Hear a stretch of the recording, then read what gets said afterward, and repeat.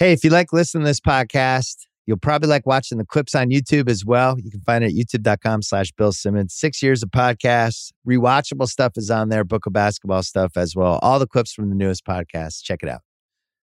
youtube.com/Bill Simmons. This episode of the Bill Simmons podcast is presented by State Farm. If you've ever been in an accident and you're okay, but you know what happened, your first reaction is going to be, man, why did that happen? If you ever buy a new house or a new car or a new anything, there's this little rush you get when you're like, I did it. I made it happen. But really, the only words you need to remember are, like a good neighbor, State Farm is there. State Farm has options to fit your unique insurance needs, meaning you can talk to your agent to help choose the coverage you need, have coverage options to protect the things you value most, file a claim right on the State Farm mobile app, and even reach a real person when you need to talk to someone. Like a good neighbor, State Farm is there. Learn more at statefarm.com. This episode is brought to you by Vrbo.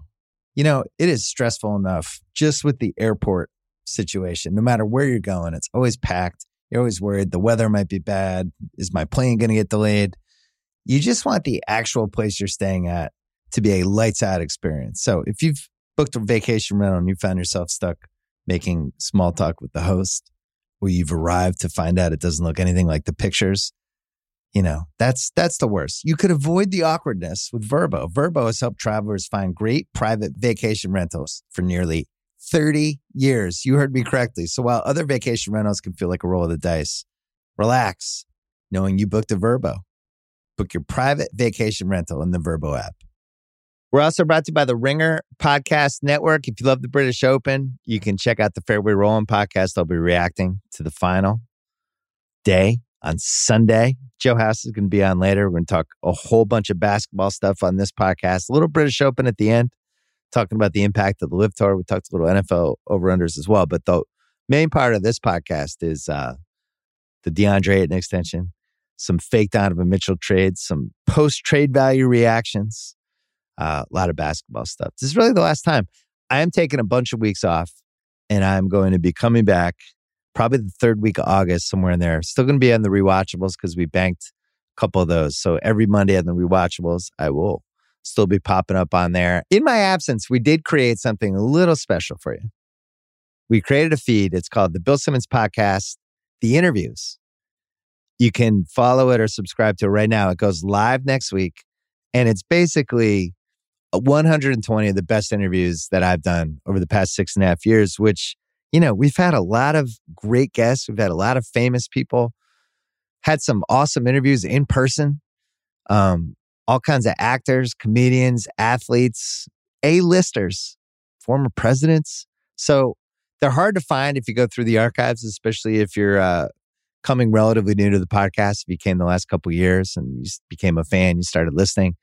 It's hard to go back into the archives and find all this stuff. So we made it super easy for you. It's going to launch next week. We're going to have an accompanying hub, and you can just kind of go through. And it's like, oh, I didn't realize he interviewed Michael B. Jordan. I'm going to go listen to that. He did Michael B. Jordan right after Creed. He had Tom Hanks.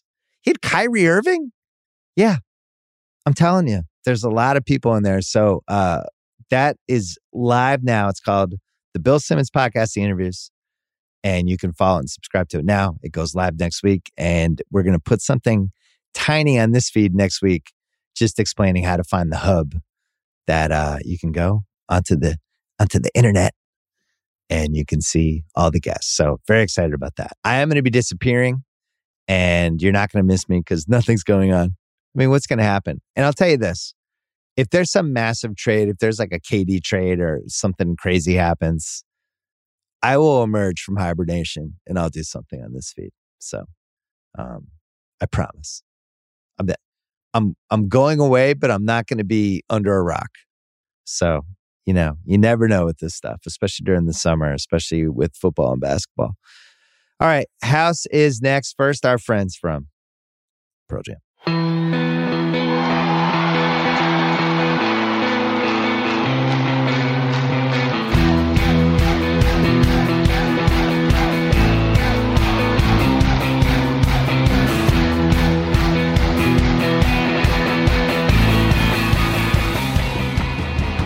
All right, we're taping this. It is 1:22 Pacific time. Thought this was going to be a nice, easy podcast right before my vacation with my buddy Joe House. Nice and quiet. We're going to talk British Open. I was going to throw some Donovan Mitchell trades at him. And then, of course, because it's the rule of these things, DeAndre Ayton does an offer sheet with the Pacers for a max like $133 million. And now it's like a 7-hour window where before the offer sheet locks in, he can be in all these sign-in trades. So if Kevin Durant's ever going to Phoenix, it's going to happen in the next 7 hours. So we're on the clock. We decided to proceed with the podcast anyway. House, I might have to do a part 2. Drunk House might have to be invited back because I know you're going out to dinner, and then Drunk House will show up at about 9 o'clock. It's the most fun if he just goes to Indiana and Phoenix gets taken off the Durant table, because House, what I really want is for Durant to just go back to Brooklyn and for him not to be traded. That's what I want. What do you want, House? You know that you and I are in lockstep on this front, and for a whole bunch of reasons that actually run in favor of KD himself and Kyrie himself. Like, it's not often the case that you and I are looking out for Kevin Durant and Kyrie Irving and trying to tell them what's in their own best interest. But what's in their own best interest is going back to Brooklyn and playing competitive basketball in the Eastern Conference with their good brother, Ben Simmons, along for the ride. That would be the best case scenario from my perspective this season. Yeah, Van Halen had a song during the Sammy Hagar era, which I know you didn't like that much, called Finish What You Started. It was called Finish What You Started, Y-A. And it was like, come on, baby, finish what you started. That's how I feel about KD. Kyrie, I've given up on. I've given up on him completely. I have no expectations of him at all. And I assume that it's just going to go badly for him. And then they'll end up buying him out and I'll sign with the Lakers in February, would be my bet. Because it took everybody 2 weeks to realize that there was no chance he was getting traded to the Lakers so that the Nets could take $11 million more of Russell Westbrook. That was like $50 million plus in luxury tax just so they could get one pick. Nobody's doing that. So the KD piece of it, all of these trades are like, all right, here's everything we have for KD, and now KD's in a worse situation than he'd be in Brooklyn. I also think, like, big picture, the more I listen to people talk about it, the more I think about it, big picture, I just think there's no good outcome for him going anywhere else. The way he's going to be remembered as a great basketball player, I think we'll just have a little mark next to it. Well, and he can still avoid this. Lots of guys have been unhappy, wanted to be traded, and then stayed, most famously Kobe, summer of 2007. There's been a lot of other examples. It's the best for him if he just stays and he kicks ass with this Brooklyn team. And I still love Durant, and I'm still in on Durant. He had a wonderful subtweet yesterday about legacy, where he tweeted out to all of America, "What did you do today to add to your legacy?" And Marsha let him know that Marsha loaded up the dishwasher. And KD was very complimentary of Marsha building on her legacy. So KD really does, notwithstanding all that tongue in cheek, which is just marvelous. I mean, yeah, I like let him going right at it. He's the best. He really is the easy sniper. But you know, he knows what's at stake, and really his legacy would be best enhanced by a successful Brooklyn season. Right. Figuring out, the thing is, you don't need to figure out your team in mid-July. We talk about this all the time. You don't need to fill out the entire roster. You don't need to make out all your trades yet. You can wait until August, September, all the way through till February. And just because there's not a Kyrie deal right now doesn't mean there's not a Kyrie deal 4 months from now. And by the way, if Kyrie comes to camp and he's awesome, right, and he drops 48 on somebody, maybe that opens up the trade market for him. What if the Knicks don't get Donovan Mitchell? Like, who knows? You just don't know what the options are. So anyway. And KD knows that. I mean, Kyrie knows that. Kyrie knows that his best option to grab more leverage in the situation, including leverage if ultimately what he wants is a longer-term deal from Brooklyn, his best way to grab that is by being a good soldier for 2 months. You know, it's not even that much time and energy. Can I push back? Go ahead. You said Kyrie knows that. You don't think he understands basic leverage, how it operates? What's your evidence that he understands any piece of this in a logical way that's not through some distorted Kyrie prism of the events?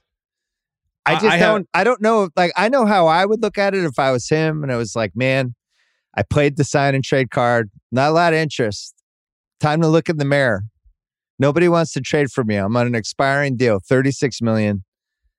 I can put up 25 to 30 points in any NBA game I want. Maybe it's me. Maybe it's time to look in the mirror just a tiny bit. That's how you and I would look at it. But he's not looking at it that way. He's not doing it that way. He's not, that's what you said. Kyrie knows this. What does he know? I think he knows that the best way to have the most options is to play good. And I mean, that's always the thing that always gets lost, it seems, with him, is that he forgets that he's a basketball player. He forgets sometimes that he's getting the $40-some million that he got last year was to play basketball. Yeah. To be part of a team. To be reliable. I don't know. It's not hard. To be a good teammate. To not drive away other teammates. Not drive away guys that were previously thought to be friends, like James Harden. Did you read the Dragic thing? I have not read it yet. Dragic, first of all, I love nothing more than translated interviews. It's always like it's a transit. They can't get it 100% right, but it's always like some sort of dagger. So Dragic said he talked about how he played.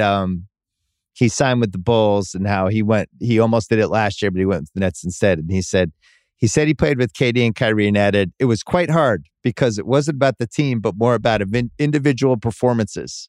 Now, he said this in another language. Goran Dragic, I think, pretty well-liked teammate in Phoenix. I guess he had a little trouble in Phoenix that last year, but then Miami, I think he was really well valued. But that's the part with KD that I don't think he totally sees. And now I don't want to talk about the psychology of players too much because Sheriff Draymond Green might come in in the new media police car. Really? Yeah. Oh, wait, you're talking. Oh, here's a guy I didn't play basketball talking about. Well, that's unfortunately my job. I'm sorry, Sheriff Draymond. But I don't think KD sees the part where they went to Brooklyn and they created this culture there. And he then became responsible for the culture. Once you're deciding who's on the team, who the coach is, and all that stuff, then that's the culture you created. And if somebody like Goran Dragic looks at it and says it's all about the individuals, which from afar, us knowing nothing, it did seem like it was a little bit about the individuals. Did seem like it. Then I want KD to look in the mirror too and be like, you know what? I'm one of the great players we've ever had. I'm one of the great scoring forwards. I'm probably the greatest scoring forward. And this is year 16 for me, and I want to kick some ass. Now, he might not think that way. He might just be like, I just want a ball. All I care about is playing basketball. I don't care about this other stuff. He might also, though, on the other hand, he might care about all those. We don't have any evidence suggesting that he's not thinking this way, that he's not taking responsibility. He's not out making public statements about it one way or the other. The only public statement that he's made, and actually he didn't make the statement, it was his agent, was that he asked the organization to explore trading him. And we've all tried to fill in the blanks as to what might motivate KD to seek that outcome. And we don't have any satisfactory answers because nobody's asked. We haven't had the opportunity to ask KD and have KD explain it to us. And because most of the people that I think cover basketball, talk about basketball, whatever, they don't think about like the previous, like basically the 20th century, all the things that happened. We've had a lot of unhappy superstars. Wilt got traded twice and was unhappy pretty much every other year for his entire career. Magic Johnson, he asked to be traded and they fired the coach the next day in 1981, his third season in the league. They fired Paul Westhead, but he was so miserable, he literally asked to be traded in a post-game press conference to a bunch of shocked reporters.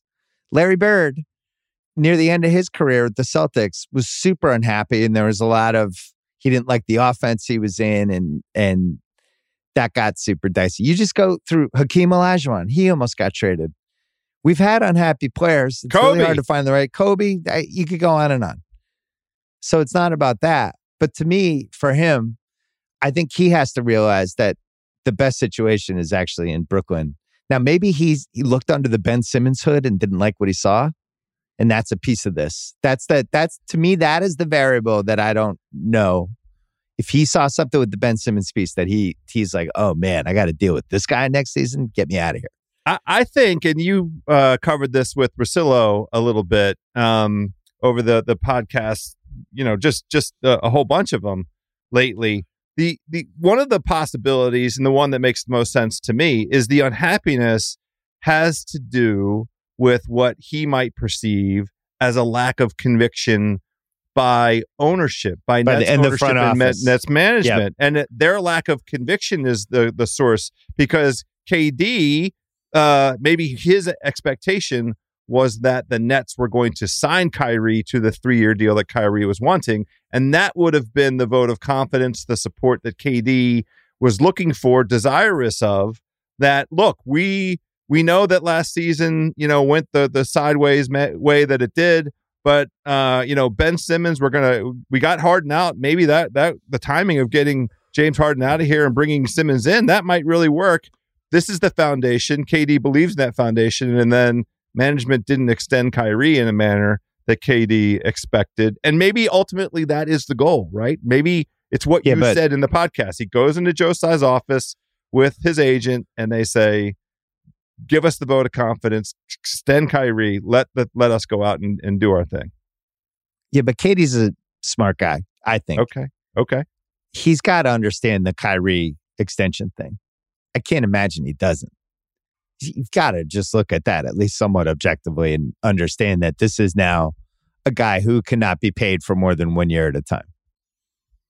Not to sound like Stephen A., but I think until he proves otherwise, I don't understand how you would think it's a good business decision to give him a multi-year contract in a sport that has a salary cap, that if you screw up with a contract, it is like having a torn ACL on your roster, basically. He believes in the talent. That much we know for sure. And we don't know enough about their relationship. Yeah. To say conclusively one way or the other how KD views a commitment by Kyrie. We know how we view it, but we don't know how KD views it.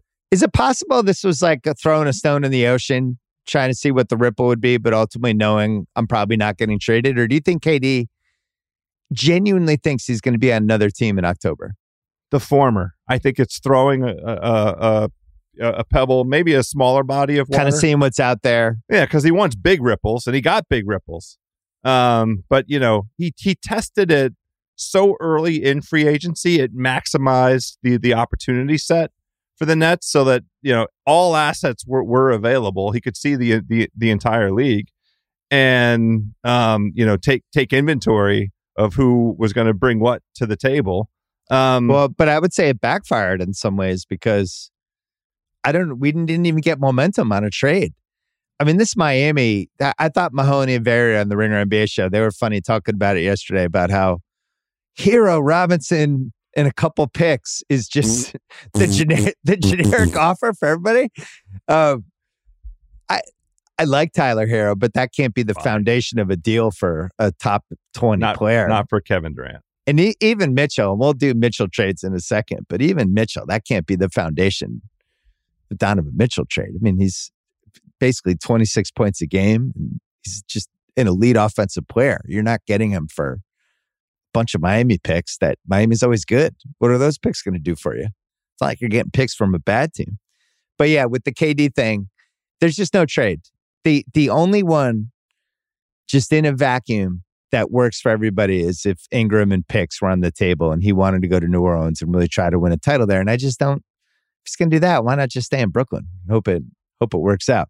The Ayton piece of this, just quickly. So Phoenix decided he's not a max guy a year ago, and they decide not to do some sort of deal with him. Unquestionably, it was a mistake for how it played out during the season, because I do think there was some chemistry, tension stuff, and, look at the result. I'm a results guy, House. The season and the postseason. Yeah. Both. Season and postseason obviously backfired a little bit. Look, you're a max guy if one of the 30 teams in the league thinks you're a max guy. So I guess he's a max guy. It's a little weird to think of him as a max guy. But on the other hand, when you make these lists, like I did my trade value list, he's on there. He's one of the best 50 players in the league.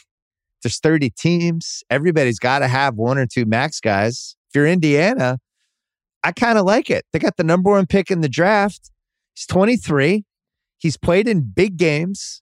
He's, worst case scenario, a very above average center. Best case scenario, potential all-star, maybe even a third team All-NBA guy. We've seen him guard people like Jokic, I think, pretty well. He didn't guard Giannis that well in the finals, but nobody does. But, now they have Halliburton.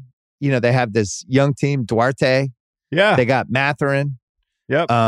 Ayton. They'll be able to spin Miles Turner for something. I don't know. I like it. For Indiana, I really like it. Now, I wonder if they're going to end up with him. Because everyone I'm talking to seems to think Phoenix is going to say, fuck you and match it.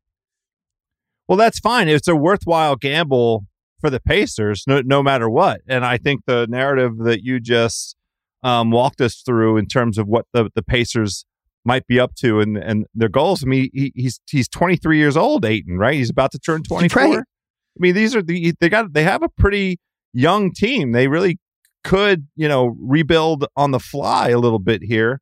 Yeah. And they've cleaned up their contract situation. Getting Brogdon out of the picture was helpful to them. The Brogdon thing makes more sense if they knew they were going to do this Ayton thing. I just wonder why they didn't do it like a few days ago. But yeah, they cleared out some cap space for that. Now Ayton comes in. And Brogdon, I think, was unhappy. That the people I've talked to, Rick Carlisle's running the team, I guess. Yeah. Even though Pritchard's involved, I think Rick's calling the shots there. And from what I heard, I just think if I'm rooting for a team and the coach is also running the team, the results are never good. Steve Kerr said this recently. He was on Zach's podcast. Yeah. And he had a whole thing about when they got the Russell asset for Durant, they had to basically shank Iguodala and send him to Memphis. And Kerr didn't want to do it. And he's like, if I was the GM, I wouldn't have done it. I was loyal to Andre. I just wouldn't have done it. And it was the right thing to do because it led to Russell, led to Wiggins, which led to them winning their fourth title. This is why coaches and GMs shouldn't be the same person. There is not a long track record of successful coach GMs. It's the opposite. All you have is a bunch of failures. I mean, the Stan Van Gundy will forever go down. Thibodeau. Tibbs as well, right. But over and over again, it's been the case. So anyway, I think that the Brogdon thing, they bring in Halliburton. Brogdon probably wasn't that happy anyway. Want to be in a good team. And Carlisle's the coach. And he's like, And all of a sudden, Brogdon's got to play. Celtics. I mean, that's the key. And maybe the Celtics situation will be better for him, more protective. He doesn't need to feel like, whatever the injury, the repeating injury thing is, maybe he'll have better luck in Boston. House, I still like Ayton. It's a controversial take. I still like him. Is it controversial? I'm not scared by the 133. If it was 4 for... So let's play a game. If it's 4 for 100, do you love it? I love it. I absolutely love it. All right. How about 4 for 110? I still love it. I think I still love it too. He's good. 4 for 115. Now I blinked. But I still like it. 4 120. I still like it. 4 133. Now I'm like, ooh, my sphincter tightened a tiny second. But I'm still okay with it. It's just the premium. It's just the Pacers premium. It's the Indiana, a rebuilding team, so they're going to go all in. There's no reason to walk up to it. Why try and save, 10% over the life of the deal or whatever. Go all in. Well, go get the guy. That's it. It's a free agent tax. It's a 20%. They got the number 1 pick in the 2018 draft. We think, unless Phoenix matches it. All right, we'll take a break. We're going to make up some Mitchell trades. Hey, got some big news. FanDuel has an all-new mobile gaming app. It's called FanDuel Face-Off. FanDuel Face-Off, where you compete in quick, fun games against real other people for real cash. All sorts of games that you're familiar with, like a home run derby, Wheel of Fortune, puzzle and strategy games. More are on the way. Contests are action-packed. They last between 2 and 5 minutes. You can play on your sofa, waiting in line, during a commercial break, whatever. On your schedule is what matters. Plus, you can practice for free anytime, whether it be head-to-head, multiplayer, larger tournaments. FanDuel Face-Off will have something for you. Plus, in contests, you'll be matched against players of similar skill level, so you're never totally overmatched, even as a beginner. Face-Off is also tied to your FanDuel account and wallet, so you can easily use your daily fantasy funds or sportsbook winnings in the app. Hey, play for cash, play for free, doesn't matter. The games are simple and engaging. My favorite is Scrabble Cubes. The best part is it's connected to existing FanDuel fantasy and sportsbook accounts. All you have to do is visit FanDuel.com/SimmonsFaceoff to download the FanDuel Face-Off app and get in the game. I've always wanted a Simmons Face-Off. That could have been the sequel. The Nick Cage, John Travolta movie, Simmons Face-Off. FanDuel.com/SimmonsFaceoff. Age and location restrictions apply. Void where prohibited. See FanDuel.com/faceoff-terms for terms and conditions.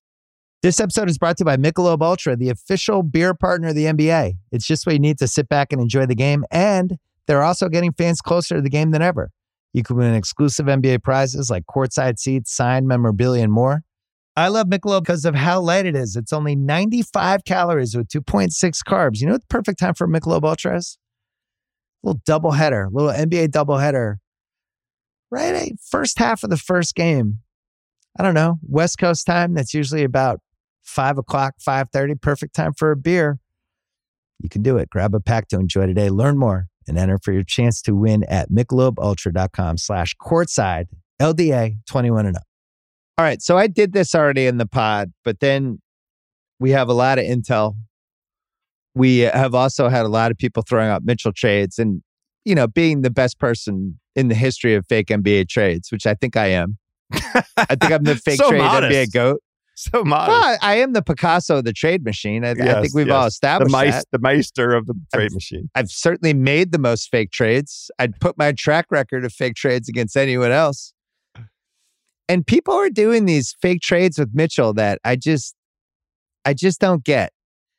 And one of the things I don't get is if you're Utah and you clearly, what did you settle on for Wembanyama? Nada for Wembanyama? Oh, I love it. Right. Wipe your ass for Wemby, like whatever. Wasted for Wemby. Wasted for Wemby. That makes sense to me. Whatever you want to call it. So if Utah's going to trade Mitchell, at least a piece of this is we're going to be terrible this year. And we're going to have a fire sale for Beverly and all of our role guys, and we're just going to get rid of them. And then the way Danny Ainge thinks is, you know, if I'm going to get a ton of picks, I want to take advantage of like the weaker teams, the more incompetent teams. So, you know, the Knicks obviously, and the Knicks are the favorites to get Mitchell. I don't totally understand it from their perspective, why they think Brunson and Mitchell would be the way to go. All the Knicks fans in my life are like, there's no way we can give up RJ Barrett, which I think is hilarious. That is hilarious. But at the same time, I get it. Like if you can keep those three together. So the consensus seems to be some version of like either Fournier or Rose, Cam Reddish, Obi Toppin, maybe McBride, who was really good in Summer League. And then they could do their 23, 25, 27 unprotected. They could throw in a 23 Mavs, 23 Wiz. They could throw in pick swaps. 23 Wiz. God damn it. Well, it is protected. Congratulations. It's like top 12 protectors. Yeah. 14. I guess here's my question for you, House. Would you go all in if you're the Knicks on Mitchell?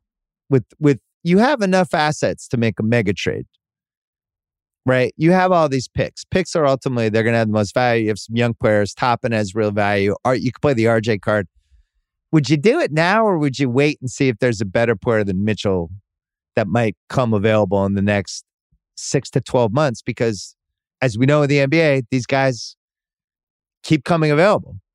So why go all in right here on Mitchell when you just signed Jalen Brunson and now you're going to have a small backcourt and Mitchell couldn't guard anybody in the playoffs last year? Well, he didn't want to guard anybody in the playoffs last year. Let's just be, blunt about it. You think it was defensive sabotage? I wouldn't call it sabotage, but as we know, defense comes from desire and effort. That's 75% of it in the NBA. I don't know. How does that explain the Clippers series the year before? Well, I don't know. I've never seen them play good defense. And in any event, I think you've hit on the crucial question.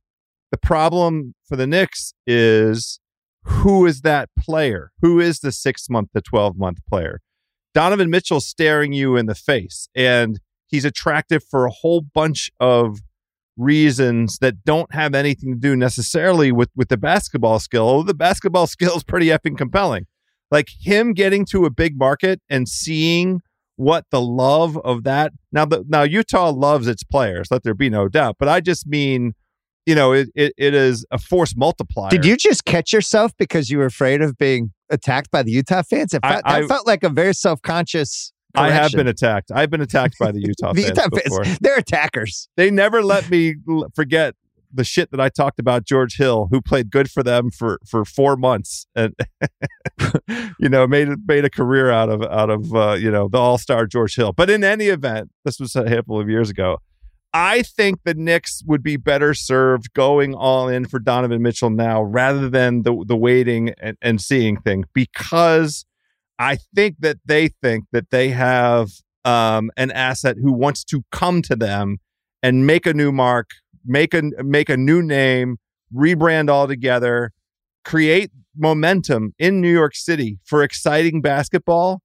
All of those factors don't really have anything to do with the sort of the talent aspect, but they're very important, I think, to both the way that Donovan Mitchell might think about the situation and what the Knicks know about the situation, which is they cannot repeat this subpar lack of effort. And seriously, they got to do something about Julius Randle. They have to fix that wet fart, because with that the wet stain that he's leaving in Tibbs's pants is just so brutal, so undermining. Speaking of sabotage, they have to fix that. But the idea of a can I give you the Julius Randle fix? I'm dying to hear it. Didn't have a point guard last year. Now he's got somebody who knows how to get him the basketball and can run an offense. He's going to be super happy this year. Oof.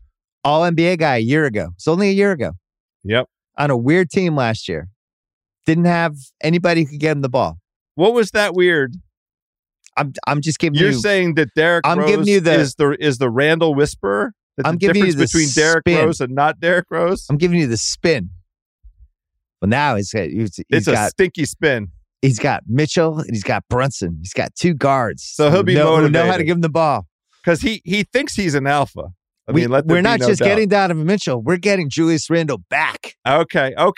Yeah, I like it. I'm just doing the PR. I'm doing the PR right now. Yeah. You're making the case for me. That's also part of the case for the Knicks. What they must be saying to themselves, right? Well, they've always liked Mitchell. Mitchell's a CAA guy. Leon and West were there when he got signed. All the CAA people were adamant that Mitchell was going to come back to haunt all the teams that passed him when he went 13th in that draft. And I think he haunted at least a few of them. For sure. He went to Greenwich Country Day. Okay. A school very near and dear to my heart. He's an East Coast guy. And I think he would probably enjoy a bigger stage. So the Knicks probably feel like they're the favorites. The case for going all in now would be, at least you now have the asset. And now, worst case scenario, maybe he's spun off into a different trade, right? Because he might even have more value than his actual effect on a basketball court. What do you mean, 2 years from now? It could be 6 months from now. At least he's 6 an months asset. From now. Well, whatever. You're just getting if it goes a major in a worse, asset. If it goes in a worst case scenario direction immediately upon his arrival, there's nothing other than whatever the collective bargaining restrictions are on trading a guy you've just acquired. That would be the only restriction. Thought experiment. Not don't aggregate this, aggregator people. If you're the Knicks, in the back of your heads, are you thinking this now ruins our chance for Anthony Davis if that Lakers situation goes sideways? And am I overvaluing Anthony Davis by even saying that? Wait, say that again? Anthony Davis down the road. Because if I'm doing this Mitchell trade now, the scenario of a really super unhappy Laker team in January with LeBron being like, yeah, I'm not re-signing after this season. I'm out. And Davis like, well, I'm going to be unhappy and we don't have any picks. How are we going to get better? What's the move? Maybe I need to be like, No, I just don't. So you're shaking your head, but there's a lot of teams in the league. People are watching the Lakers thing really carefully.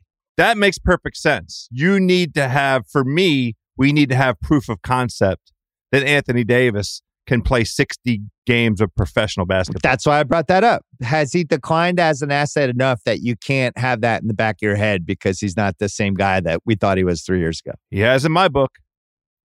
Yeah. Well, he's another Kentucky guy. Wes has real ties to Calipari, the whole thing. I think it's extended family. I don't take that stuff lightly because that's how they got Brunson. Brunson didn't even take a meeting with the Mavericks. You know, like I didn't hear that. Well, remember it was being reported, always going to have one last meeting. He didn't have a meeting. He just signed. Okay. He signed the deal. So anyway, the Mitchell thing for me, last 2 years, 26, 5, and 4, 44, 37, 85% splits. Turns 26 in September. 21.5 PR, 33.2 usage the last couple of years. So the advanced metrics look pretty good. Eye test. I remember going to that Clipper game. I went to all the Clipper Utah games during when COVID felt like it was lifting, and then all of a sudden it wasn't, summer 2021. And he was playing hurt. But he was kind of feeling it at one point in, I think it was the elimination game or one of the games. And he just took over the game for like a quarter. I do think he has that special quality. And Kyrie has it. Lots of guys have it. It's not like there's 3 guys in the league who has it, but he does have it. He does have that. I can go into somebody else's building and kick ass. I can be in my own building and something really special might happen. As a scoring guard, he does have that. It's really hard for me to not think about how bad he was defensively in the playoffs and whether he's a winning player.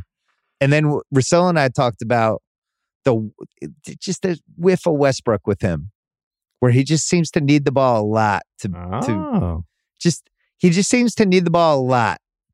And it's the old question of how much fun would he actually be to play with? So those would be my 2 questions. Can I add a third? Yeah.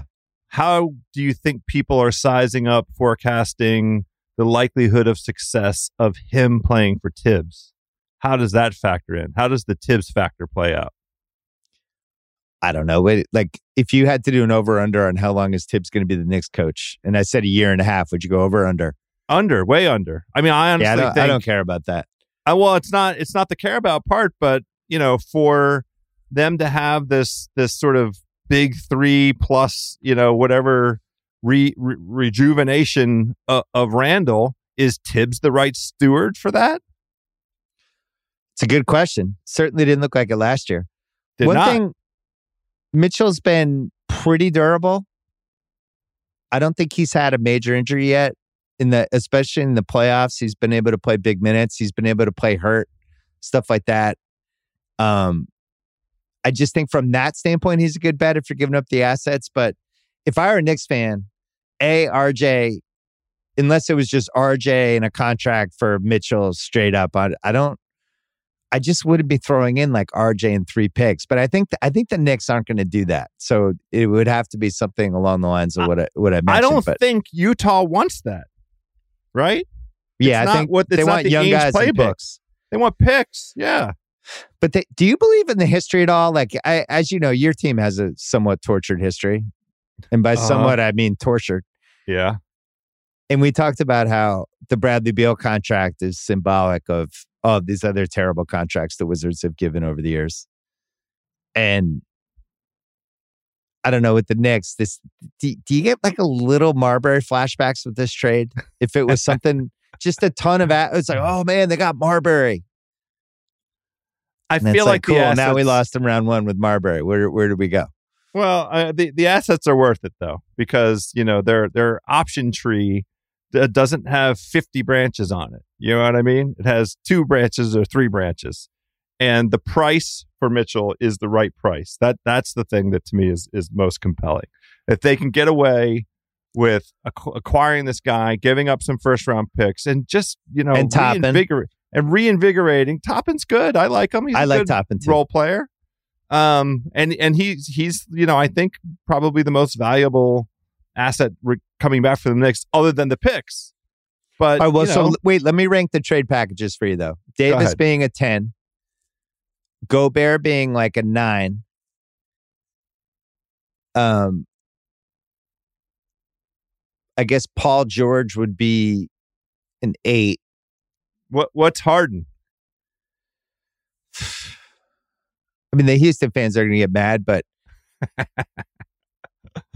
that's still a TBD to me. Although Eason looked, I mean, I think Eason was a good pick, Me but too. I'm still not positive that they got an awesome asset out of that trade. They might, but I feel the same way about the Paul George trade. If Shea Gilgeous-Alexander wasn't in it, like in every trade you look, there was some awesome asset in the trade, right? Brandon Ingram was in the AD trade, SGA was in the Paul George trade, and then you had all these picks. The Drew Holiday trade, the asset was getting rid of Eric Bledsoe and Steven Adams. And you go on down the line. In the Harden one, it doesn't have the asset. If they had gotten Jared Allen out of it, you could have been, well, they got Jared Allen and all these picks, but they didn't keep any of the players. So to me, that's still a TBD. At least with Utah, if they got Toppin and they got Miles McBride and they got all these picks, and you could be like, oh, well, maybe Toppin will make it. I don't know. But I also don't think Mitchell's as good as Harden was, obviously. He shouldn't get as much. Right. I think it's super fair. I really like it for the Knicks. I mean, I know we have to indulge the possibility of other teams, and we'll do the Miami thing. I have that. No, I have this right now. We're going to take a break, and I'm going to throw 3 trades that I like more than the Knicks trade for Utah. This episode is brought to you by Lincoln and the all-new 2024 Nautilus Hybrid, featuring a customizable 48-inch panoramic display, available Revel audio system, and available perfect position front seats with active motion massage. Oh my God. The world isn't wide enough. Visit Lincoln.com to learn more. Some models, trims, and features may not be available or may be subject to change. Check with your local retailer for current information. Lincoln and Nautilus are trademarks of Ford or its affiliates. This episode is brought to you by Taco Bell. If you're anything like me during a busy day at work, I need lunch that is just as fresh as it is delicious and easy. And the all-new Cantina chicken menu from Taco Bell is exactly that, made with high-quality ingredients like seasoned, slow-roasted chicken, pico de gallo, shredded purple cabbage, and avocado verde salsa sauce. The new Cantina chicken tacos, burrito, and quesadilla are the perfect daytime choice. Try the new Cantina chicken menu at Taco Bell now. Okay, here's how I'm thinking. I teased this earlier about Danny. If I'm Utah, I want picks from a team that I know is incompetent and has a proven track record of incompetence. Now, you might say the Knicks qualify, and if you wanted to say that, I wouldn't really be able to fight back. The Knicks, 5 playoffs since 2001. They've had 1 winning playoff series this century. They've had 11 top 10 picks, plus they traded 3 more. That's just since 2001. So that's certainly an incompetent franchise. James Dolan's been the owner the whole time. He's going to remain the owner. It's a good thing to trade with them. I'm going to offer you Sacramento. 0 playoffs since 2006. No 41-win season since 2006. And they've had 13 top 10 picks since 2006. That's a team I want a lot of picks from. For sure. Charlotte. 3 playoffs since 2002. They've had 11 top 10 picks.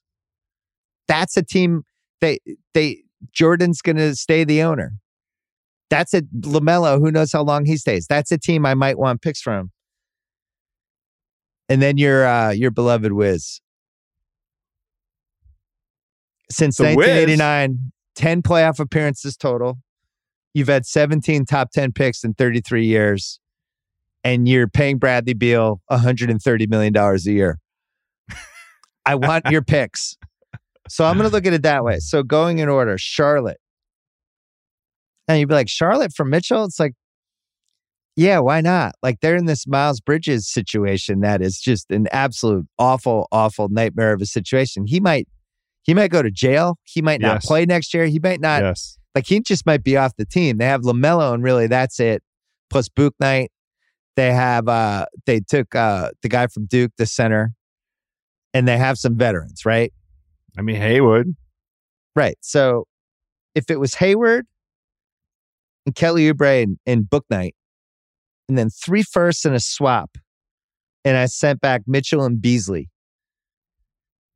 I would rather have that than the Knicks offer. Sheerly on the basis that Charlotte's going to stink. If you line up Charlotte's roster and compare it to the Knicks roster, which of these two teams is more certain to miss the playoffs? And Charlotte's not going to spend money. I don't have to worry about them going over the luxury tax. They'll have LaMelo and they'll have Donovan Mitchell, and they'll be fun to watch. But like one guy gets injured for 1 year or somebody's unhappy, who knows? And now I have a lot of their picks. I actually don't think Charlotte would do that, but I would be kicking the tires on that if I'm Utah. If I'm looking at Washington, Will Barton, Hachimura, Johnny Davis, your guy you just took, 10th shooting guard. I'm familiar. He's 8 for 29 in Summer League. That's not a joke. From the field, 8 for 29. He felt the busty-ish out of all the picks the moment the ladder happened. 1 for 11, 4 for 11, 3 for 7. All right, I got those 3, and I got 3 unprotected firsts and a pick swap. Do I feel better about those picks coming in roses for me than I would with the Knicks? That means Donovan Mitchell gets to play with Bradley Beal and Kristaps Porzingis? Yeah, the big 3.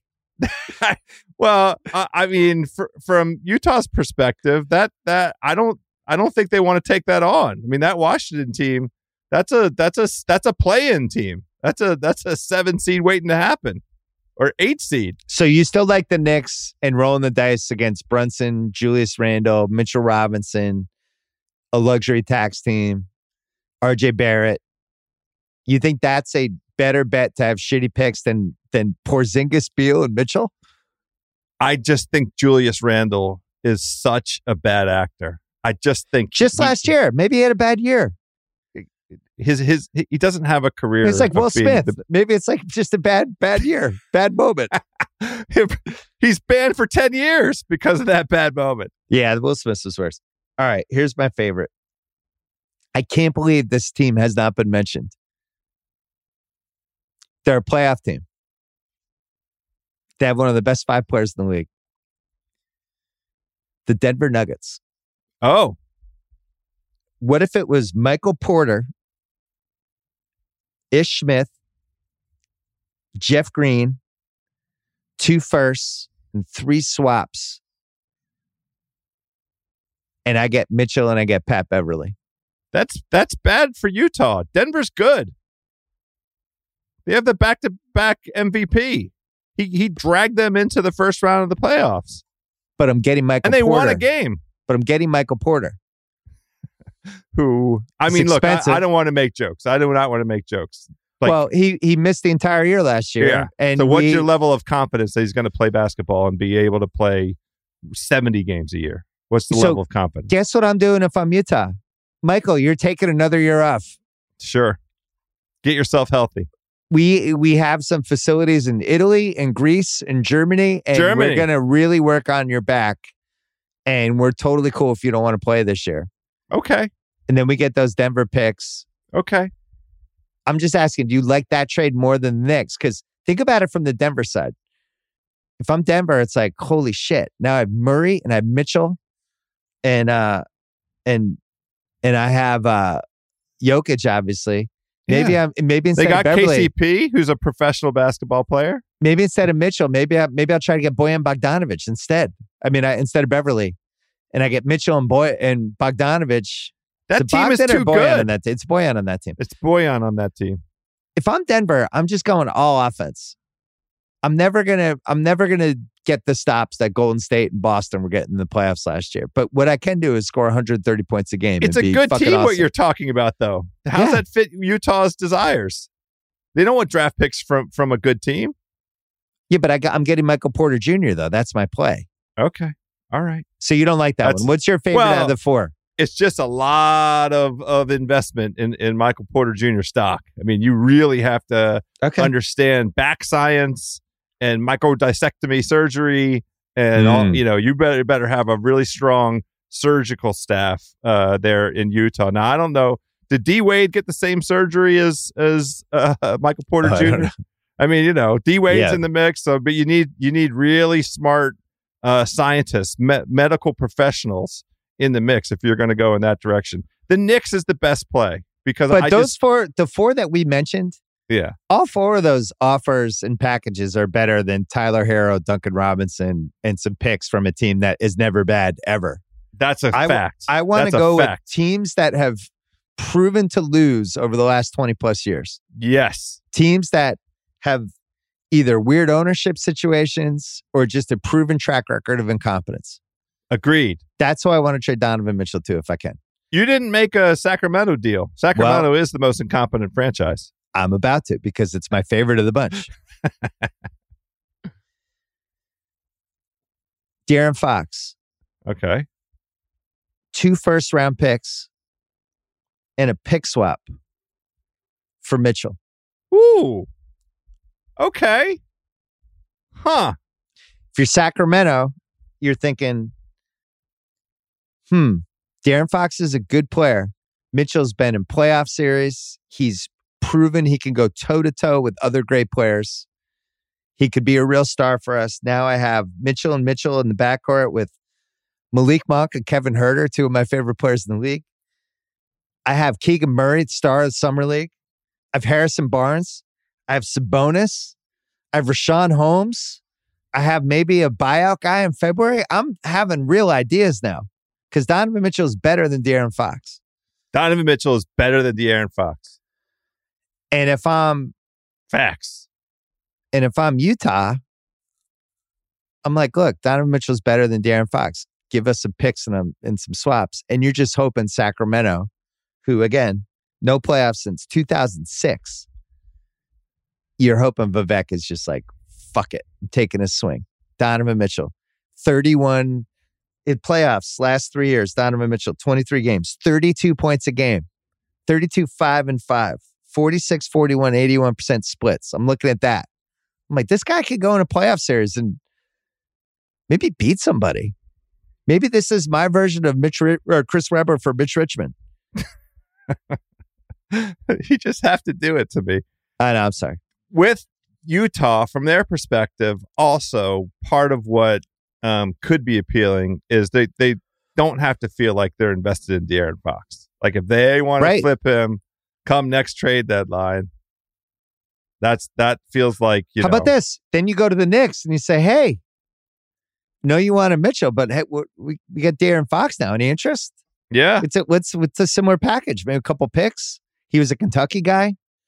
Well liked by those dudes. But yeah, it's weird. That's but a nice double dip. Think about that. Oh, Sacramento and the Knicks, you get both of them involved. That is a Danny Ainge mastermind, Machiavelli kind of play. The problem, as we talked about on Sunday in the Trade Value Pod with Priscilla, was the happiness piece of it. So you have Mitchell who thinks whose happiness? Well, you have Mitchell who thinks he's going to the Knicks. He's like, cool, New York, big market. It's Donovan Mitchell time. And then it's like, no, actually, we're sending you to Sacramento. Sorry. They haven't made the playoffs since 2006, but you'll love it there. It'll be great. But on paper, I mean, shit. Mitchell, Monk, Huerter, Murray, Barnes, Sabonis, and Holmes. That's a league pass team at a minimum. That's a fucking great team. At an absolute bare minimum. Entertainment standpoint. Yes. It's a Thursday night and Sacramento's coming on at 9:30 or 10 o'clock.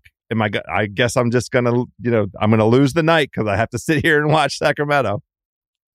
I have one more. Is Cerruti, are you on this? Uh-oh. If it came out,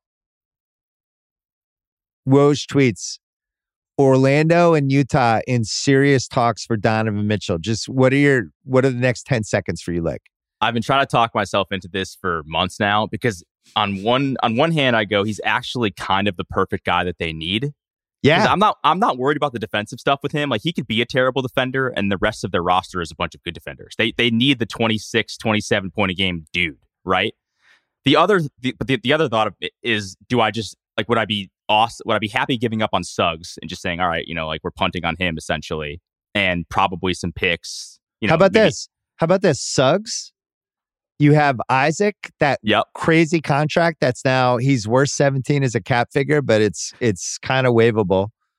You could maybe throw a little Cole Anthony their way. Okay. And then 3 unprotected and 2 swaps. And now all of a sudden you're ready to go. You have a real professional offensive basketball team. The only reason I think I would say no to that is because I want to see at least half a season of just the young guys play it out. Like I think I'd be bummed if I didn't see what that looked like. Like Paulo, can he be the guy? Really? Is Suggs thing going to turn around? But yeah, I mean, I don't know. What do you think you're going to see in that half season? Yeah, you're gonna see guys bumping into each other. There's good chemistry there. Like it's like there's the camaraderie. Like, can I at least get it for a couple of months before we blow it up? And yeah, but here's the thing. What are you blowing up? You're trading Jalen Suggs and Cole Anthony and 17 picks. That does not sound like blowing it up. You're blowing up a core that, and yes, this is me putting my rosy sunglasses on, but like you're blowing up something that could be like, I don't know, 5-10 years of like a pretty interesting team, competitive team in the East for a little bit of a short-term thing. Are we all at all concerned, by the way, about Donovan Mitchell and the way he plays and some of the health stuff too? Like small guards in the league, I'm a little worried about that as well. Mentioned it earlier. I mean, he's just a whiff of Westbrook with him. A whiff. Little bit. I was talking myself into whether or not Westbrook would be a good fit for the Magic 2 summers ago. So, I mean, yeah, I guess here we are with a better version of that. I think you have to do it if you're Orlando, but a part of me would still be bummed because I kind of want to see this young core working out. House is all in on Donovan Mitchell to Orlando. By the way, let's talk it out. So the deal is close and Mitchell's a little wary. So now we're in the recruiting phase. You're going to love it here. No state tax. Tiger Woods. Oh, Donovan, there you have a phone call. It's the great Tiger Woods. He wants to talk to you about how great it is to play for the Magic. Oh, Kevin Clark's on the other line. You can call him back later. Tiger Woods is on the phone. It's really nice there. You get to be in Florida. Super chill. Nobody really knows your business in Orlando. Just do your own thing. You get a nice, big, giant house. You seen Tiger Woods' 7 houses in Florida? What else am I missing? House golf? Lifetime passes to Disney. Anytime. 24/7 access to Disney. You want to go to the Star Wars exhibit? Take your kids, some friends, grab 15 friends. It's 10 o'clock at night. Bring everybody. We're going to open up the Star Wars exhibit for you. Go sitting there for 2 hours. Ride the Millennium Falcon. Here's a Franz Wagner 8-minute YouTube clip. Best of Franz. And here's some Palo Summer League action. I'm sold. Check these 2 guys out. South Beach or Disney World. It's a tough call for me, guys. For an NBA guy who's in his mid-20s, it's a tough call. I don't know. I will say this.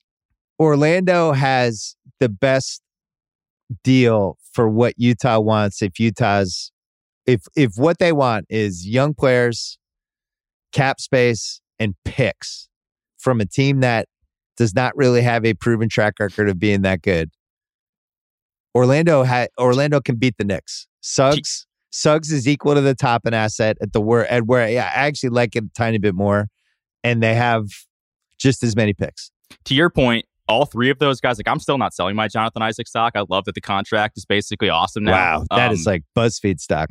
Well, because listen, his upside is like defensive player of the year capabilities. I mean, he's that good on the defensive side of the ball. If he's right, like he'll figure it out. And I still think he hasn't played in 7 years. It's true. He's written more books in the last 2 years than he has appeared in NBA playoff games or NBA games in general. But I don't know. You're right. You're getting 3 guys that actually could be decent players in the league, plus picks on a team that hasn't had a great track record. It's not terrible. Let me ask you this: what's the ceiling for Orlando then?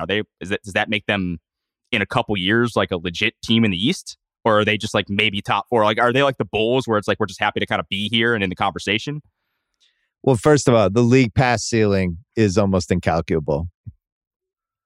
I think that's just they were already on my league pass list, and then now I would have to even take them a little more seriously. I think here's the thing. 2007, the Celtics. House, notice how I was able to weave the Celtics into this. It's really like, this is why I'm the best. Of course. They trade the number 5 pick for Ray Allen. And it makes no sense. It's like, why are we doing this? We have Paul Pierce, Ray Allen, and Al Jefferson. Our ceiling is like 45 wins. What's the point of this? But what Danny saw with this, which is what I think is he doesn't get enough credit for, he realized that was the gateway drug to the KG trade. And that was the piece none of us saw. We're like, what the fuck are we doing? It's just going to be Ray Allen and Paul Pierce? What are we winning? But he saw, if I get these two, now I can get the third guy. And with Orlando, if you have Mitchell and you have Paolo and Wagner and you have this good young identity and whatever, now you're one guy away. Maybe you're one free agent away. I don't know. Bring back the 90s pinstripe jerseys, like the classic best jersey. Oh my in God. Sports. The whole brand gets rejuvenated. People are diving back in. Listen, here, the funny thing is I actually would talk myself more into this if they drafted Chet and not Paolo, because I think Chet's and here we go. The Magic fans are gonna get mad at me again, but because he's like more of that complimentary player. I don't know. I just want to see what this team looks like, though. That would be my only scare. But I think you have to do it. You have to do it. If you can get that. Wait, one last question on that. So it's July 14th. Where do we stand on Chet or Paolo? Because this is America's favorite soap opera. I gotta watch my mouth because Magic Reddit was very mad at Kev and I for just being excited about Chet being awesome in his first game. That's all we were doing. Oh wait, Reddit was mad at somebody? I mean, of course they were. Why are you even reading that? Stunning. What's in your heart?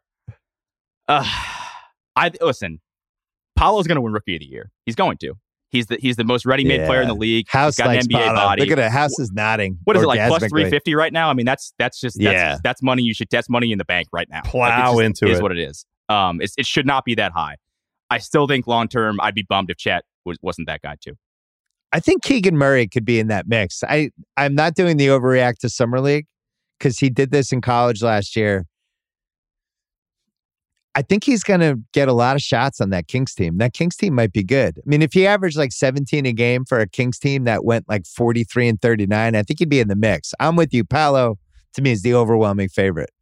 But if I had to pick a second guy, I think I would pick Keegan Murray. Who would you have, House?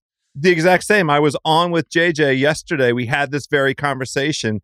He's available at 8-1. That's real value. Keegan Murray's absolutely NBA ready, and the Kings are absolutely, I think, going to give him the opportunity. The Rookie of the Year thing is just the opportunity. How many times is the guy going to touch the ball? Feel pretty confident that Keegan Murray is going to get enough touches. Paolo's going to get the most touches, which is why you bet on him. But at 8-1, I like Keegan. It's a good call. Let me just ask you this really quick, because I think can Orlando be this year's Cleveland? And by that I mean like Evan Mobley. Paolo is this year's Evan Mobley. Like just with what you have, they're ahead of schedule. They're and he's the best player on the team. Like I think that's the pathway to him being obviously the dominant Rookie of the Year guy. I think it's possible. So you're saying no other moves could they beat Cleveland? Yeah, just as is. I think they're actually listen. You're gonna laugh. I think they're not a terrible team. I think they actually have a good amount of talent. And last year they were a 500 team when Fultz came back. Just saying. I don't think they could be last year's Cleveland just because the reason Cleveland was doing that was the defense. And you're not going to be able to play defense like that. Well, the Magic were, I think, for a good stretch last year. Again, this is like when Fultz came back. They were the number one defensive rated team in the NBA for like a good, after the All-Star break, they were actually incredible. So that's why I wouldn't be worried about Donovan Mitchell. They already have a pretty good defensive You think that's staying place. The same with Paolo and Franz playing together? Well, Franz is a fantastic defender. He's for a guy. No, but just as those are your two forwards, though. We'll have to see how it goes. But I think they could hide Paolo in certain aspects of the game. Like they're not going to be the number one rated defensive team, but I think they could be middle of the pack, sniffing top 10. You agree with that, House? No. I do not agree with that. House and I are more dubious. I'm looking at FanDuel. Jabari's 7-1. Keegan's 7-1. To me, Keegan's odds should be better than Jabari's. I think I'd really like Jabari, but I think even Summer League, you could see like it's going to take a lot of time for him from a shot creation standpoint. Summer League is the worst place for a guy like Jabari. He's the ball. Yeah. These guys setting him up. But that's his not what defense was about. good, though. Mm-hmm. The Paolo plus 330 now, and then Chet plus 420. I'm with you on the Paolo thing. I think he should be like plus 150.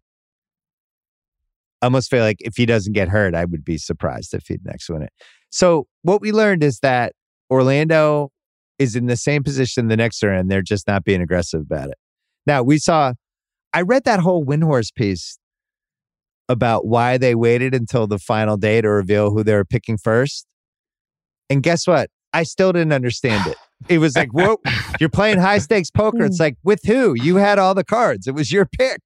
I still don't understand it. Like, I genuinely, honestly, I'm not trying to be a dick. I don't understand it. I don't understand what was the downside of letting people know they might take Paolo.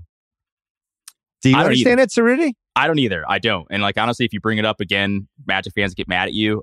I'm okay to be, to ask. It's still okay for me to ask questions about why that was kept a secret.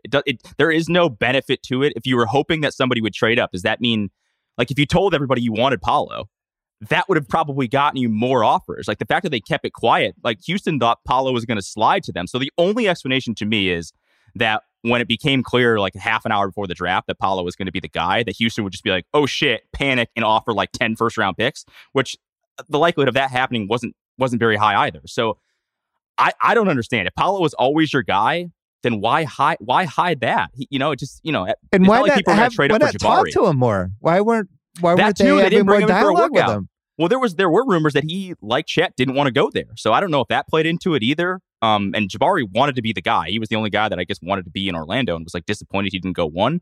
But again, I don't think people were offering you these Godfather packages to trade up for Jabari. They were only doing that for Paolo and Chet. And they basically, that wasn't what the smoke signal was for 2 months. And also everybody was like, OKC loves Chet. So OKC just gets Chet. They don't have to do any work. It doesn't make any sense. All right, putting a bow on this, House, your favorite trade is still the Knicks for Donovan Mitchell? Yes. You're not enticed at all by my Orlando or Sacramento moves? I like both of them fine, but I think the Knicks make the most sense. And there's always a part of me that likes, when there's a buzz at MSG. I like the Knicks to be relevant. So I don't like it when they're dead. As basketball fans, I think Knicks... I still think Orlando would be really fun. My top two, I think, would be Knicks, Orlando, and probably Sacramento with the Bronze. Cerruti, you're recused from an Orlando vote, but who would be your favorite non-Orlando Mitchell team? It's the Knicks. I'm notoriously an anti-Heat guy, so I would be bummed if he went there. And JJ needs this. Come on, for the New York pod, like we need this for JJ. I mean, JJ, it's all coming up JJ these days. The Yankees. JJ's talking about 120 regular season wins. I mean, he's talking himself into Tua being a sleeper for comeback player of the year. Am I allowed to talk about Zach Wilson? Work in silence and let success be your noise. I mean, speaking of things happening in New York that are exciting. Yeah, I like very exciting. I love having the most eligible bachelor. We're gonna take one more break. This episode is brought to you by eBay Authenticity Guarantee. The experts at eBay know that inspecting every tick of your next watch is time well spent. When you see the blue check mark that says Authenticity Guarantee, you can trust that every tick of your next timepiece is authentic. Time and time again, every movement inspected, every crown checked, and face verified. eBay dedicates time to the details, and with Authenticity Guarantee, they've got your back. Shop with the same confidence you'll feel when you put on that new timepiece. Ensure your next purchase is the real deal. Visit eBay.com for terms. This episode is brought to you by Workday. Get the whole band together with Workday and pair finance and HR on one platform for an epic performance. With Workday AI at the core, you'll make confident decisions faster than ever, and you'll drive flawless business and finance operations with an agile platform that constantly evolves to future-proof your organization. Be a finance and HR rockstar with Workday. Visit workday.com to learn more. All right, we're going to do a little trade value and then British Open, and then we're going to wrap it up because it doesn't look like there's going to be a trade. So you're on the secret committee that helps me with the trade value list, along with at least one other person who should be remain nameless. Did a lot of back and forth. What were you the most offended by on the trade value list? What was the one that you just couldn't get past? Offended by? I always have trouble with the young guys. I always have trouble with the first year guys and the guys who have just been drafted.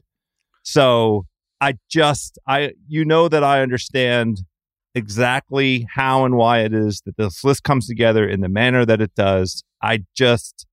Having Cade Cunningham and Scotty Barnes together at the 15-16 spot, across.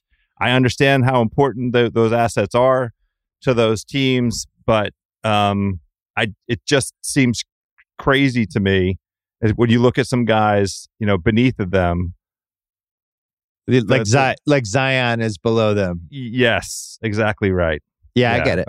Or like Karl Anthony Towns or Kawhi. Like, I mean, Kawhi is going to go down in history as having taken the MVP of two different teams in the two conferences. Like, it's just the visceral reaction to that. That's all. It's not really even a complaint. Yeah, but if you were Toronto, yeah, you're right. I mean, I get it. But if you're Toronto, there's no way you're trading Scotty Barnes for Kawhi Leonard. I don't see how you couldn't if you're Toronto. Do you want to try and win the championship again? Kawhi Leonard single-handedly led you to winning the NBA championship. You don't think? And everybody in Toronto was heartbroken when he left. They understood it, but they were heartbroken. Now, I get how everybody can talk themselves into the multifaceted, dynamic player that the rookie of the year, Scotty Barnes, who really came out of left field, except for when we talked about him on the gambling podcast and you gave him out at 10-1. Thank you very much. And a lot of our listeners, your listeners, thank you for that as well. But Kawhi Leonard, healthy Kawhi. That's all. One of the reasons I think young players get valued like that is because you're getting the whole journey. You know, you're trading 15 years of a guy. It's just a daunting thing to think about. Like, I think about Pierce. Pierce shows up in Boston in 98. We had him till 13. You know, we had him for a decade and a half. It was fucking awesome. There's a couple moments when we almost didn't have him where he got, you know, first of all, he almost got stabbed to death, which he recovered from and played 82 games or 81 games, whatever. But then he almost left in 2005. He almost got traded. 2007 seemed like he might potentially get traded if they tanked. But you go on these journey with these guys, and I think somebody like Barnes or Cade or even like Trae Young, they're at the beginning of this run, you know, and I think there's real value to that with the young kids are buying their jerseys. And I just think teams, I think they factor it in. And I also think like if you're looking at somebody like Kawhi, like he's had a couple major injuries at this point, you know, and he's been the league. Been in the league. So he was in the 2011 draft. So am I paying for past performance? So I think I agree with you. It's always a fun list and a weird list to put together because you're putting Scotty Barnes in front of Karl Anthony Towns. Right. Who was a third team All-NBA guy last year. Yeah, that's right. But I think it's the right call. I understand it. I don't have an answer for what to do with Zion or about Zion. He continues to me to be a franchise cornerstone guy. He's so young.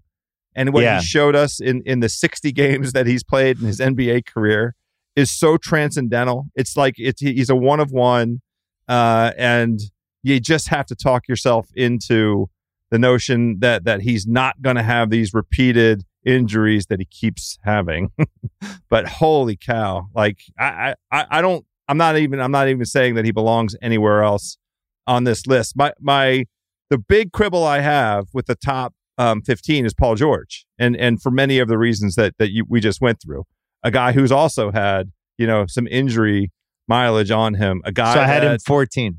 Yeah. So for the reasons that we talked about why Kawhi, you know, belongs where he belongs, I would put Paul George in that category as well. I would have, you know, Brandon Ingram or Bam up higher. I think you're right. I think that was one of my regrets because you're not the first person to mention that one to me. Just that his body's been pretty banged up, you know, and whether he could be 100% next year, who knows? And I'm sure he probably will be, but it's that surgery point of no return. I always mention Blake Griffin with that, where it's like, all right, he's had this, and now all of a sudden he's like, oh shit, he's had 5 things. I really value the stuff that he did in the playoffs 2 years ago, though. Playoff P, your guy. I thought he showed out, but you're right. That was probably, you know, a couple of people mentioned LaMelo to me. I had LaMelo 33. I had him in that Paolo Chet, Darius Green, Jalen Green, Jabari, LaMelo, and people are like, why wasn't LaMelo higher? Why do you have Cade Cunningham 15th and LaMelo 33rd? I guess for me, I'm just not positive LaMelo's a winning player yet. He's got to prove it to me. Sure, I believe fair. Cade is. I think he's a winning player. Yep. I'm not positive what LaMelo is yet. I don't know if he's a fantasy stats, really fun to watch, looks great on TikTok guy who's going to be between 30 and 40 wins every year, or can I actually build a real winning team around him? He's so young. That's the thing that really commends him, and that's that he has already demonstrated at his young age such an IQ offensively. Yeah. So if you wanted to move him up higher, I wouldn't argue with it. Yeah, because I think about like Zach LaVine at 27 for Chicago, and I don't know, if they offered Zach LaVine for LaMelo, I just don't think Charlotte's even considering that. I agree. I totally agree with that. So yeah, that's why this list we've had draft after draft, and I'm always like changing my mind left and right on different things. Bradley Beal, I ended up putting him 43, and you had a lot of input in that. It was weird. You started defending him at one point. You're like, wait a second, I know he's overpaid, but come on, we're not trading Bradley Beal for Desmond Bane. He's got to be 43 or lower. Yeah, like just on a pure talent basis and what he might fetch in return when he demands the trade that he's going to demand. I went on Ben Standig's podcast, the Standig Room Only, and we did a deep dive on the Wizards, and our over-under for when Beal demands his trade is 1/1/2024. We gave him the benefit of like 18 months, like a year and a half, and both of us took the under. So we will have a true test as to what his trade value it is. And I don't think, Washington won't be in a mode where they want back a star player. They're going to want back picks and stuff to build on because they're finally going to do the rebuilding that they should have undertaken, a handful of years ago. Unless you trade for everything for Donovan Mitchell, then it won't happen. I don't think that's going to happen. I wonder if he does want the trade. God, I hope my team's not involved. I think my team would be smart enough not to trade for a guy making $50 million a year, but what do I know? The NFL has surprised us before. All right, before we do British Open, have you started doing NFL homework yet? Oh, not only have I started doing the homework, we're getting ready on the Ringer Gambling Show to start doing some division odds, pick some division winners. So I've already the two things that I'm deepest in on already, and I've bet this one particular one too many ways. I'm so out on Tennessee. I can't come up with a single scenario. I have Indianapolis winning that division. I have Tennessee missing the playoffs. I have Tennessee under on their wins. The only thing that really gives me pause. Tennessee plus 160, Colts minus 115. They were even, a month ago? A month ago. So there's been more Colts action and some tight shorting. Go ahead. It's just Vrabel. Vrabel, all season last year, they pulled out wins out of very unlikely circumstances. They pulled out wins where the metrics did not support them going in. They had some important wins on the road. It was all smoke and mirrors, and then ultimately they were done in at the very beginning of their first opportunity in the playoffs by Ryan Tannehill, and that's the issue. And I don't think that the hangover, the Tannehill stinkover, is dissipated at all. And the little hissy fit that he threw, that Tennessee drafted a quarterback, I think that's going to be the identity of the team, and that's why I'm fading them every which way I can. I might be on an island. Just by the way, go ahead. Thank you for not mentioning how screwed we were by that Tannehill performance in the playoff game. I take these things personally. I mean, I'm nothing if not a petty gambler, and so when I lose big, I don't even know what my worst football loss was last year. I had dinner with Sal and the great Rob Stone on Tuesday night, Manhattan Beach. It was great. You had an awesome time. We had some pork chops. But Sal and I, we were like, was last year just an inordinate amount of just horrible gambling losses? Like the Chiefs just losing the Bengals game it seemed like they were going to go up by 3 touchdowns heading into halftime and they lost. And I don't think that was my worst bet of the year or worst loss of the year. I was trying to think my worst loss of the year. I still think it's that game where Jared Goff on like 4th and 12 with no time remaining threw the touchdown and killed our tees. I still think that's number one for me. But Tannehill is in the top 3. We were so loaded up on Detroit with the worst record. We had worst record. We had whoever the hell they were playing that week in a 3-teamer. That oh my God, it was freaking Jared Goff. He did it. He did it to us. The other team, and it's too early for this, and I haven't really had the opportunity to dive into Warren Sharp's new book, which is out and available for sale, 570 pages or something crazy like that. I'm really skeptical of San Francisco. I really feel like they're seeing something in Trey Lance that the rest of us haven't seen, and I don't like the fact that Deebo Samuel, understanding what he was going to be confronted with coming into this season, asked to be traded months ago. I don't like that, because you know who knows what kind of quarterback Trey Lance might be and what kind of opportunities are going to be there? Deebo Samuel. And I think that I don't know what the options were because Jimmy G was hurt, but this like biting down so hard on Trey Lance at the expense of Jimmy G. I mean, Jimmy G is a competent game manager. They were but like two plays. And then Jimmy G did the belated surgery. He did that whole thing.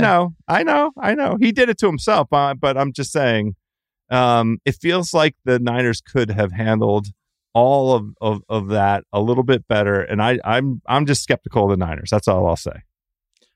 I started doing work. I'm about to, on the vacation, really throw myself into it. But there's a couple divisions they don't look right to me. The odds don't look right. Like one of them is the Packers. And I know Minnesota's starting to get some buzz, but to me, the just not having Mike Zimmer to me is 3 wins. It's just 3 more. That's +3. I don't know what their record was last year. Were they 8-9, 9-8? I don't remember. +3 from last year. And then Green Bay, the receivers with Lazard is now the new Devontae Adams, Alan Lazard. Yeah. Christian Watson, rookie receiver. As you know, it could be great. It could be absolutely horrendous with a rookie receiver. You just don't know. Don't know. And then Randall Cobb for year 130. And Tanyan. And those are all his weapons. And then I guess the running game. I know their defense is good. I get it. Both running backs can catch the ball out of the backfield. And that's what Packers fans keep telling me is how they're going to offset some of it. Schedule, like they're playing Minnesota at Minnesota week 1.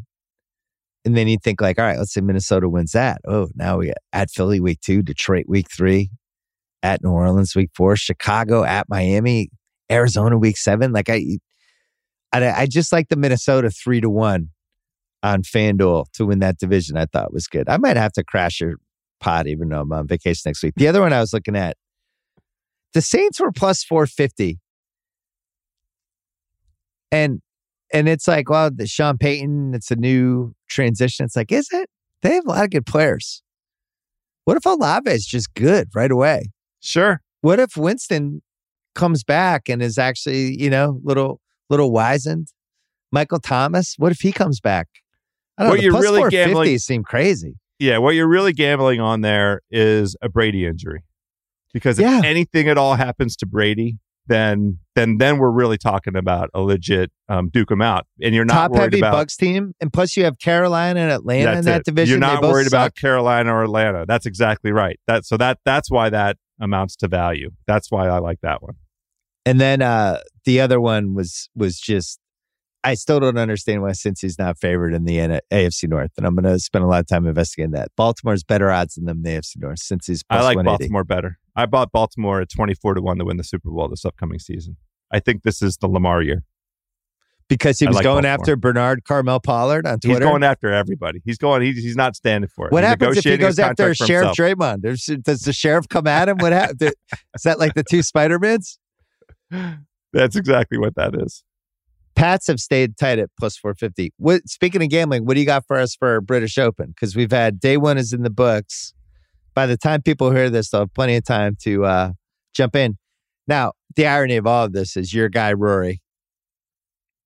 Your I can't quit you guy. You have Rory's golf shirt in your little locker in your Heath Ledger trailer that you sniff his PGA Championship shirt every once in a while and you tell Rory you can't quit him.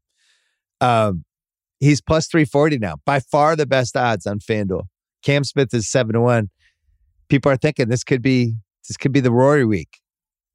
Well, one of those people is me. And on the Fairway Rollin' podcast, both on Monday and the show published on Wednesday, I was very unabashed in my enthusiasm for Rory because I think the combination of the moment the historical moment. It's the 150th Open Championship. It is possibly the last that Tiger Woods will ever play at St. Andrews. And this crucial sort of juncture in terms of the impact of the Live Tour. And this could be the last time that this group of professionals is all together on the stage that they're on. And I just think that narrative portion of it all by itself speaks in favor of Rory. But Rory's also been playing awesome lately. It's also the case that he hasn't won a major since 2014, the Open Championship in 2014. He was supposed to defend. He hasn't won a title. major in 8 years? No, he is not. And this is like, I didn't realize it was that long. I thought it was like 5 or 6. Jesus. He was supposed to defend his British Open title at St. Andrews in 2015. And he went out with his buddies a few weeks beforehand and played soccer. They had a little kickabout and he busted his ankle and he was out for several months and he hasn't won a major since. I feel like the golf gods have looked at this time. That's a very reasonable penance time. Yeah. He's paid his penance. And now on this stage at this moment, he comes on and this is his time to shine. So I like Rory. That was on the podcast, my number one guy. The odds were brutal. They're like 8.5 to 1 or 9 to 1 coming in, and now they're just down to plus 340. The odds are still, not great, but I think he's going to win. So, any long shot wild cards for us? Not really. The most disappointing thing is Tiger Woods looks like he's going to miss the cut, and that's going to that was my next question. Cost us some money. We're sad. If I didn't have the joy in my life this week from Zach Wilson, who works in silence and lets success be his noise, if I didn't have that joy in my life, I would be extra sad about Tiger, because Tiger had circled this tournament on his calendar. He really, as soon as he discovered that his leg, he was going to be able to walk again, I believe that he said, I'm going to get to St. Andrews. I'm going to play in that tournament. And after what we witnessed with our own two eyes together at Augusta National, watching him limp around there and make the cut at the Masters and then follow it up by making the cut. He's never been the same since he made the cut. What we saw with our own two eyes, he has been the same guy since that day golfing. He made the cut at the PGA Championship also. But I mean, he withdrew after he made the cut. So, but he looked very good, and he practiced more than any other time since the car accident. And now there was a lot of enthusiasm for him. So I'm disappointed to not have him for the weekend, but it's going to be an incredible tournament. The names at the top of the leaderboard are very sexy. I mean, other than Tiger, Rory is the most casual golf fan interest guy left on the tour, would you say? Justin Thomas gets a ton of love, and I think Rory. I think he's more. Well, Jordan Spieth also has a lot of charisma, and the way that he was on the scene, I think he's still very recognizable and very popular. That scenario makes it seem like he could win another major, though. That's not fair. Who? Jordan Spieth. Yeah, he can win another major. He definitely can win another major. I know, but we know. I don't think he's going to win this major, but he could win another major. Yeah, we know. We probably know. I don't. He's lost my trust. Another guy. This is Tommy Fleetwood. I finally didn't bet on him in the British Open. I broke my 4 years. I didn't bet on anybody. I decided, you know what? I'm wrong all the time, and I'm out. Oosthuizen, I thought, looked a little tasty. I forget what his odds were, but that was one that. Well, he's like in the 50 to 55 to 1, and he was hurt. He pulled out of the Masters. He joined the Live Tour, and his sponsors dumped him. So you don't know what kind of impact, if any, that's going to have. But there are some Live guys pretty far up the leaderboard. Lee Westwood's tied for 5th right now. Taylor Gooch is also tied for 5th. Dustin Johnson is also tied for 5th. Those are 3. And look at Ian Poulter, who was booed on the first tee, and Snap took his drive on the first, tied for 13th at 3 under. Bryson DeChambeau tied for 13th at 3 under. Liv is showing out, and maybe it's just because it's Thursday, and all these guys will fade away. But Phil Mickelson went around this golf course, shot even par, beat Tiger Woods by 6 strokes today. I mean, we might be in an alternate universe. I don't know what to tell you. So the Liv thing, is it bigger than you thought it would be?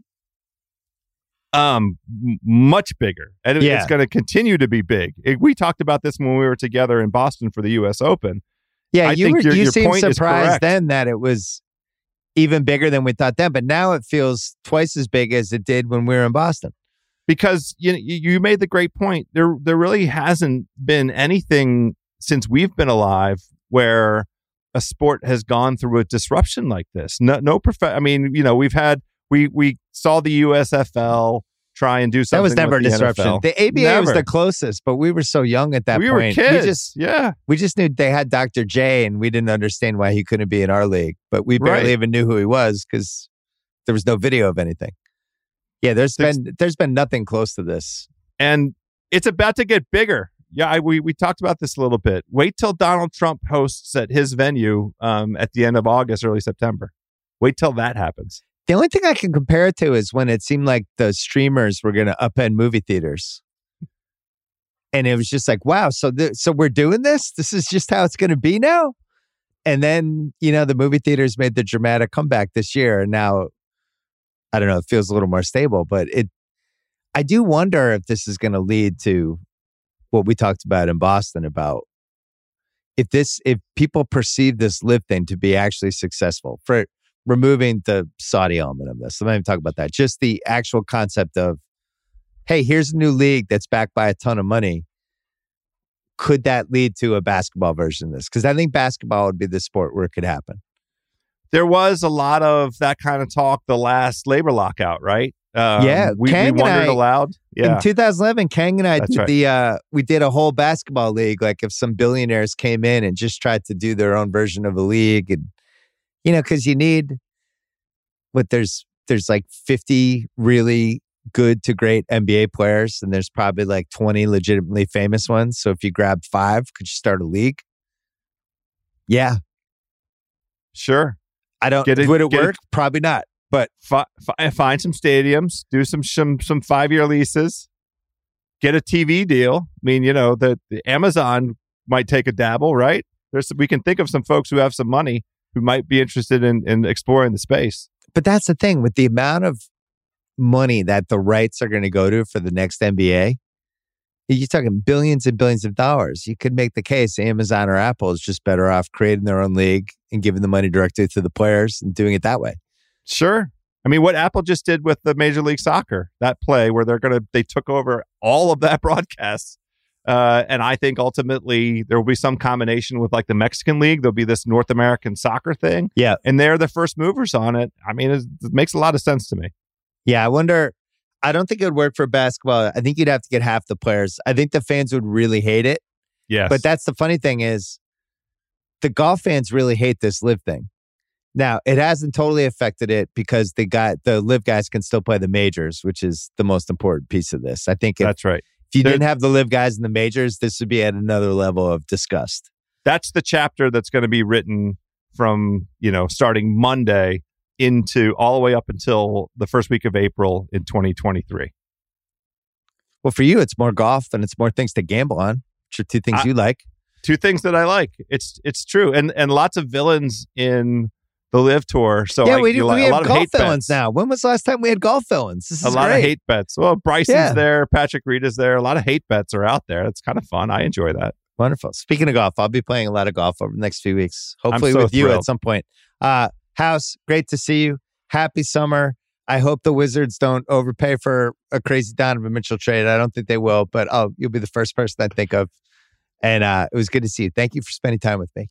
Thank you, BS. I want you to have a great vacation. Let me leave you with this parting words of wisdom. Please just work in silence and let success be your noise. I'm going to try to do that. Thank you. Thank you, Zach Wilson, and thank you, House. All right, that's it for the podcast. Thanks to Kyle Creighton for producing. Thanks to Steve Cerruti and Dylan Burke, as always. Thanks to Joe House. And look, I know I'm going to be gone for a few weeks, but if you need some podcasts to listen to, go check out the Ringer Podcast Network. Man, we have some good ones. The Ringer NBA show is going to be humming. The Fantasy Football Podcast, which has been fantastic the last couple of weeks. They can help you prepare for your fantasy. We have some great pop culture podcasts. We're reacting. The Prestige Podcast, the Reality Podcast, The Big Picture, The Watch, Bachelor Party, The Bachelor's going on. I mean, we have a million podcasts. Go check it out. on theringer.com, or just subscribe to them or follow them on Spotify. And you will have plenty of time to kill.